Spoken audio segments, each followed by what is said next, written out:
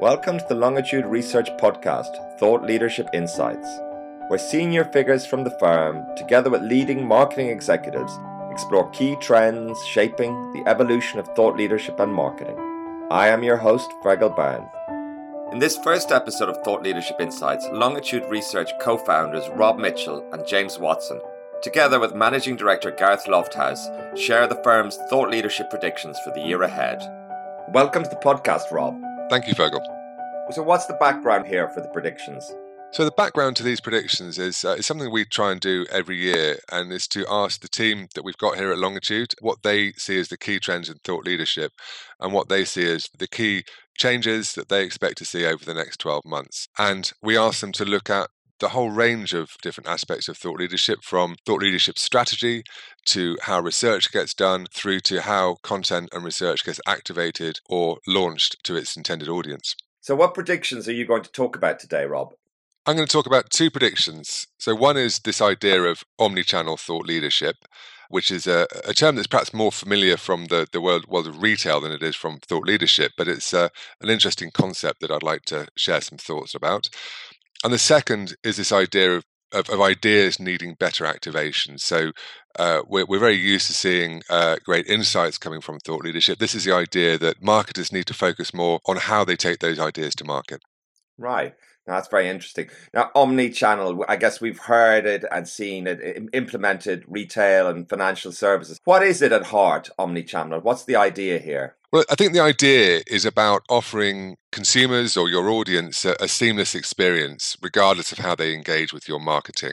So if you think about it in a retail context, it's the idea that you may browse for something you want to purchase in a shop, and then you go and research it online, and then you maybe buy it on a mobile channel once you've compared prices across different retailers. I think when it comes to thought leadership, you can apply a similar line of thinking. Until fairly recently, thought leadership was delivered across a fairly small number of channels. So you'd be perhaps pushing out your content to an audience via email, or leaving a physical copy of a report on your client's desk, or maybe pulling them in through web advertising. But as it is with retail, the world's become much more complex, and your audience is now used to moving between different channels and formats, pretty promiscuously. And where are companies with this at the moment?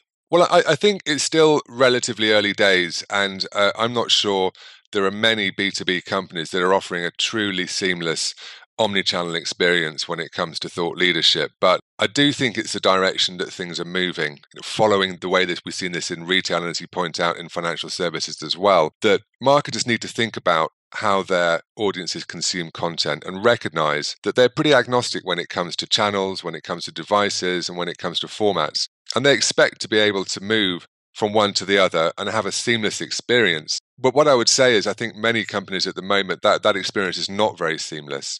And you may you may look at some content online and then go to another part of the website and find that branding's a bit different, the messaging's a bit different. So it isn't very seamless at the moment. And I think most B2B organizations would probably recognize that. And there's some way to go. But I think this is something we'll see more of in the next 2-3 years. I can see the delivery aspect of it. What about when it comes to planning and design? Is there certain kinds of content that's more appropriate for certain media, for certain channels? And is that important to think about that at the earliest stages? Absolutely. So I think that omnichannel is also about the content strategy. So it's about having a seamless, consistent message across all of your content. And this is something that I think many companies are starting to think about, but perhaps again they're not quite there yet. So in other words, when you're thinking about thought leadership, when you're thinking about your content, you need to think about the message you want to get across to that audience, and then you need to make sure that message is delivered in a seamless way across all the various formats and channels that you're using from a marketing standpoint. Right. And then when it comes to delivery, can you talk a little bit about that side of it? Does this mean that you need to have more IT people involved, or does the process change? Have you any thoughts on that, Rob? I think the first stage of the process is to work out where your audience is hanging out. So where are they consuming your content? I think very often companies don't know enough about that. They don't do enough research on, what are the kind of ways in which their audiences consume content. Are they accessing it via social media? Are they accessing it via events or email marketing or web search? There's various ways in which they could be doing it. So I think once you know that, then you can start thinking about how you build the content across the various channels that are most widely used by your audience. And that gives you this idea of prioritization, because you need to focus on the channels and formats that are most relevant to your audience. Omnichannel doesn't mean that you have to do absolutely everything across all channels, because that would be probably far too complex and far too expensive, quite frankly. So you need to prioritize and ensure that the audience you're trying to reach is getting the delivery and is getting the content in the channels that are most suitable to them. That's really helpful, Rob. Can you talk about how this applies to the buyer's journey, the research that a buyer does leading up to a purchase? What's the second prediction, Rob, that you'd like to discuss? I think going back a couple of years, many B2B marketers would invest a large proportion of their budgets on the research and the content, and perhaps not enough on the activation. And what we're seeing is a little bit of a rebalancing where, yes, the investment in research and the content is incredibly important as your foundation, but they're thinking about how they activate and how they take it to market. I think it's quite linked with this idea of omnichannel, where perhaps in the past, marketers thought about perhaps a fairly small number of channels through which they would activate their thought leadership and their content. I think in an omnichannel world, it is a more complex undertaking, and they're having to think about a large variety of different channels that they theoretically could distribute their content and activate it. So, you look at social media and there are, dozens of different channels there that you could focus on. There's the PR channel, there's events, email, face-to-face meetings. There's all sorts of different channels they need to think about. And our view is that companies really need to start thinking about that activation in a more structured way and ensure that they're spending as much time and effort on activation and taking content to market as they are on creating it in the first place. And I think what that means is again, this understanding of where your audience hangs out. So what are the channels that are going to be most relevant to them, and how are they likely to access your content? And then your activation can be tailored to those needs. I think another thing that we're starting to see quite a lot of that relates to this is this idea of KPIs for thought leadership, so key performance indicators, and the idea that when you start a project, you've got some metrics that you're tracking that determine whether or not that project has been a success. And of course, the thought leadership itself has to be insightful and great content and robust research, but it also needs to achieve the marketing and commercial objective that was set out in the first place. And that, I think the activation needs to be aligned with those KPIs. So in other words, if your key focus is all about brand building, then your KPIs are going to be related to PR metrics and engagement and downloads, and you would focus on that as part of your activation.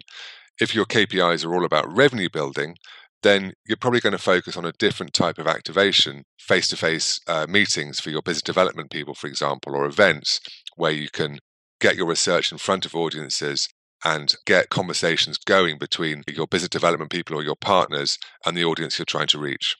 When you talk about activation, what have you in mind here, Rob?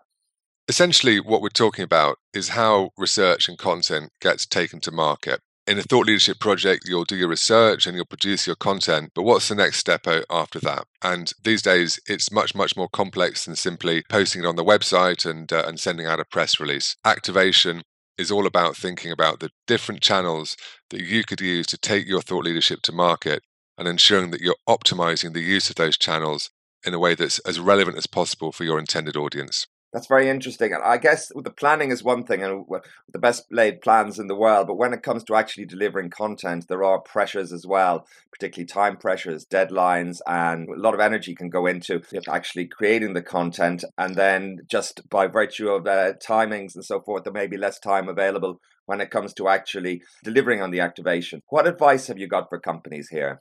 I think the key is to think about thought leadership as a campaign. I don't think that on the launch of a project, every element of the activation needs to be synchronized and ready in one go. In fact, I think it's better practice to release different pieces of content across different channels over a period of time, because that allows you to build momentum and sustain conversations with your intended audience, and is actually a much better approach than the old big bang idea where everything got launched in one go and then you had quite high impact for a short period of time, but it then tails off quite quickly. Thanks, Rob. If I can turn to you, Gareth, what predictions are you going to talk about? I've got a couple of predictions that I think are going to be huge trends for the months ahead. And the first of these is that brands are really going to start focusing their marketing firepower on doing less volume of thought leadership, but much better quality of thought leadership campaigns. When it comes to planning their content, the mantra for marketing directors is going to be to do fewer, but to do it bigger and much better. And I think there's a couple of reasons for that. For a lot of the clients we work with, they've seen a proliferation in recent years of all sorts of content programs. You get these sort of pet projects, which there's some business leader or perhaps a business partner who thinks it's a good idea, but it's not really being tested with the audience. And those sorts of things, too often, they fall flat. Or they may not be joined up with the overall marketing and corporate strategy. There needs to be a good clear out and sort of audit, if you like, of these programs to see which ones really make sense, which ones really resonate with the brand positioning and with what audiences want to read and learn about. And that certainly helps to validate which programs to back. The other aspect of this streamlining of thought leadership, if you like, is that these investments in thought leadership to get the right impact, it's a fairly substantial investment that brands are making. So you've got to be sure that they are targeted strategically in the right areas for the business, that they're going to achieve the right critical mass to be noticed against all this other noise. And sometimes we hear that clients are saying, well, we're competing with ourselves. There is so much coming out from some of these larger B2B organizations, whether it be a professional services company or a bank or a big tech company. They churn so much out that they're actually competing with themselves and tripping over themselves for the attention of their audiences. And we advise clients to pick, your 3, 4, 5 flagship programs and really get behind those before looking at some of the other pieces that might build around that. You mentioned some important questions, whether or not thought leadership resonates, whether it reaches critical mass. How good are companies at answering these questions? Have they got a good handle on how well their thought leadership is doing? The whole area of how you target your thought leadership campaign and how you measure its success is becoming more important. Brands are certainly wanting to do it. Marketing directors are looking for the tools to do that well, but it's still an area which companies are learning about. So I think, to start with, what does success look like? It's a pretty obvious question to ask yourself when you're planning these campaigns. But as I said before, it's not something that companies are necessarily spending enough time or putting enough rigor into thinking that through. So we like to advise clients to be thinking about, what's the ultimate purpose here? Are you going to measure the success in terms of, what impact it's going to have for your reputation? Are we talking about media coverage here? If it's media coverage, what titles and media channels are we targeting? And it's not just ticking the box in terms of the volume of media coverage, but what message, what issue are you going to own when it comes to getting those headlines? There needs to be alignment between not just column inches, but also, is it on the right stuff? That's one of the areas that you might target your plan around. You might also be thinking about engagement from a sort of revenue point of view. How is the thought leadership going to build commercially valuable relationships? How's it going to ultimately help the revenue line? And again, there are lots of ways that thought leadership can do that, but you need to think very carefully about how it's going to be used, therefore, by the sales organization when it comes to that end of the spectrum. Thanks, Gareth. So what's the second prediction you're going to talk about? So for my second prediction, I think companies are going to get a lot smarter about using intelligent content to drive sales. A lot of people think that thought leadership is a fluffy or somewhat academic exercise, but done right, we think it's precisely the opposite. It only really works if it drives engagement with the sorts of decision makers and audiences that really matter for you as a brand. And, the best companies know how to use original research and powerful insights to open doors with their prospects.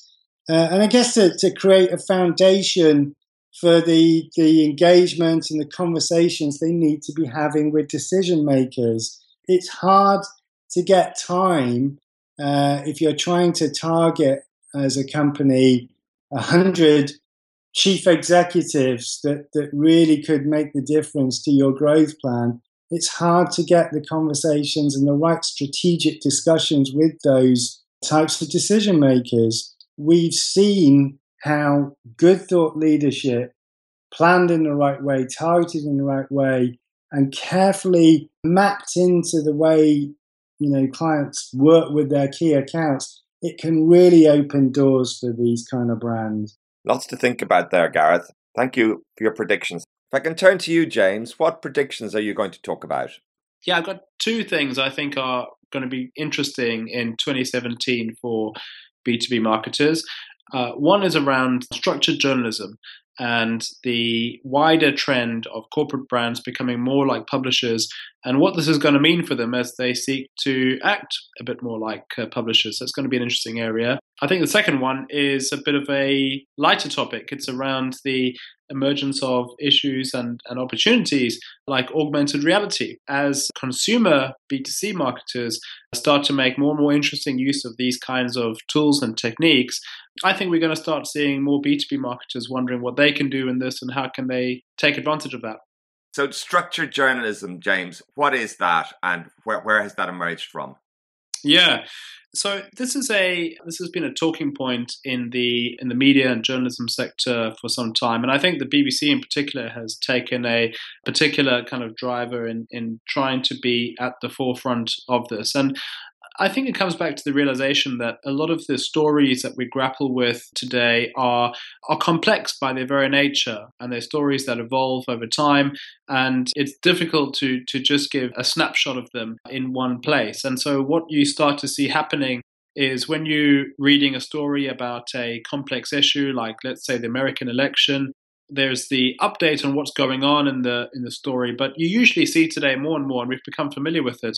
There's a set of links and boxes and sidebars all embedded within the story that are telling you kind of, what's the timeline around this thing, or where's the backgrounder on the characters involved in this, or, what do these issues kind of mean for people? And it allows people to not just kind of get to grips with a particular issue, but also kind of get the context around these issues and how this all kind of links together and feeds into each other. And I think the same is going to start becoming true of corporate B2B publishing, where a lot of the stories that we're trying to tell are complex by their very nature.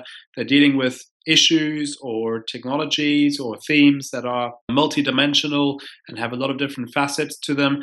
And I think we're going to see B2B marketers wanting to draw on some of these structured journalism techniques to be able to tell complex thought leadership stories, but in a way that is accessible to readers and that they can draw in and drill down on the different kind of related elements within this, as opposed to the sort of, I've told you all of this in a 6 to 7 page report that you have to download and read from sort of front to back. And that sort of linear approach, I think, is going to give way to something that is a little bit more embedded, lots of links within it that can take you around and hop you around from one part of the story to the other, depending on where your interest might lie and depending on what you want to get more insight into.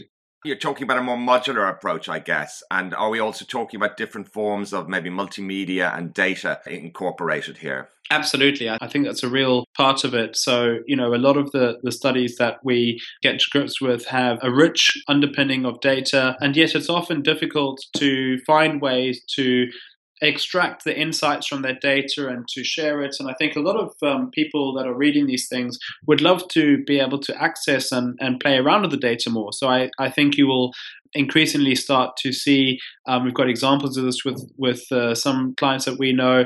Accenture, for instance, has worked with tools like Tableau to help provide and embed data in a way that you can not only kind of see what the insights are from it, but you can start filtering for yourself as a reader to say, what does this mean for my sector, or how does this differ in my region of the world, or whatever the case might be.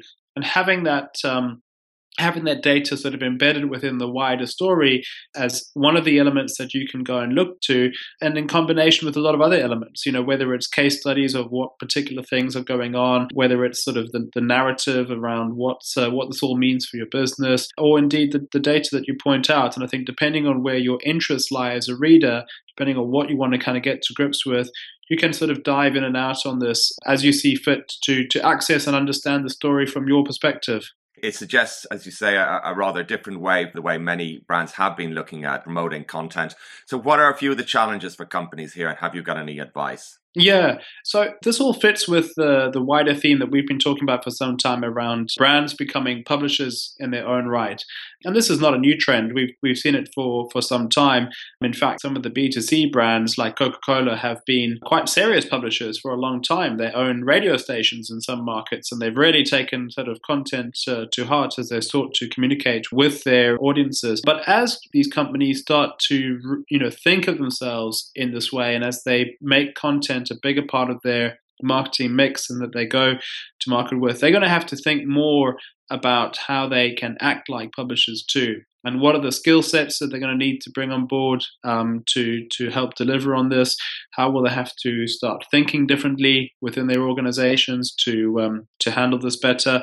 I think very few have taken significant strides in that direction. We have seen the emergence of a range of new roles, for example, around people with dedicated functions on head of thought leadership and so on and so forth. That's really interesting. But where are the corporate journalists, or where are the corporate kind of data researchers and these types of functions? For those companies that are going to invest more and get more to grips with this kind of structured journalism approach, they're going to have to start thinking more about the skills that they tap into, whether internally or externally. Fascinating, James. Thank you. Can you talk a little bit about your second prediction? Yeah, so this is a bit of a lighter one. Over the past few years, we've seen, in particular, consumer marketers starting to make interesting use of an emerging set of technologies that are, variously kind of around virtual reality or augmented reality or things like that. And one of the great examples in London, I recall, was a brand, I think it might have been Pepsi, that put an augmented reality display against the London bus stop and had all these scenes playing out that looked like they were really happening. You had aliens landing on the sidewalk and all kinds of things going on. And of course, it wasn't real, but it got people excited. It got a tremendous amount of traction. They got videos of this that went viral and were being shared all over the place. I don't think B2B marketers are going to be taking an approach like that, but it does suggest to me that they will increasingly start to experiment with tools and techniques, whether within their reports or within things like events and shows that they might be participating in, to gain attention, to stand out from the crowd, to do something a bit different. One of the examples we saw this year with one of our clients, Barclays, was great to see. They did a retail report. They made use of this app called Blipper, which allows you to kind of scan the page with your smartphone, and it brings out and essentially kind of provides an augmented reality experience. So where they provided, for example, data within the report, you could scan over it with your phone and it would bring the data to life. It would kind of provide an animation explaining what was going on, or it would embed a video of someone talking about what this meant for retailers and so on and so forth. Now, today, probably only a small fraction of readers actually makes use of that. But as smartphones become more ubiquitous and as people become more familiar with interesting approaches like augmented reality, I think more B2B marketers will start testing the waters with us and seeing what they can do to get attention for their output. Great. Maybe one final question, James. What does this mean for companies? You're talking about some pretty advanced technologies. Presumably, they need to get technology people in the team. More generally, one or two things you'd suggest companies should think about exploring these exciting technologies. I think it goes back to a theme that we have studied a bit in some of our research around the increased need for marketers to wear a technology hat, or at the very least to collaborate much more closely with their technology and IT support functions within the business. I think we're going to see more and more the embedding and interlinking of technology and content, not least in terms of what different channels do you go to market on. One of our clients, Capgemini, have appointed a lead function that is all around digital distribution. of their content. That's what his focus is all about. That's what he thinks about a lot in terms of how best to do this, how to break up content for different verticals, how to take advantage of new kinds of emerging social media that might be more visual in form or just take a different approach. So it's great to see functions like that emerging. I think many companies are still struggling with that, and they have a lot more to do to become more accustomed to technology and to take advantage of the opportunities it might hold for them. That's a lot for marketers to think about, and I think we'll end here today. Thank you very much, Robert, Gareth and James, for your time today. Thanks to all of you listening. If you'd like to find out more information about these predictions, please visit longituderesearch.com, where you can also subscribe to this podcast.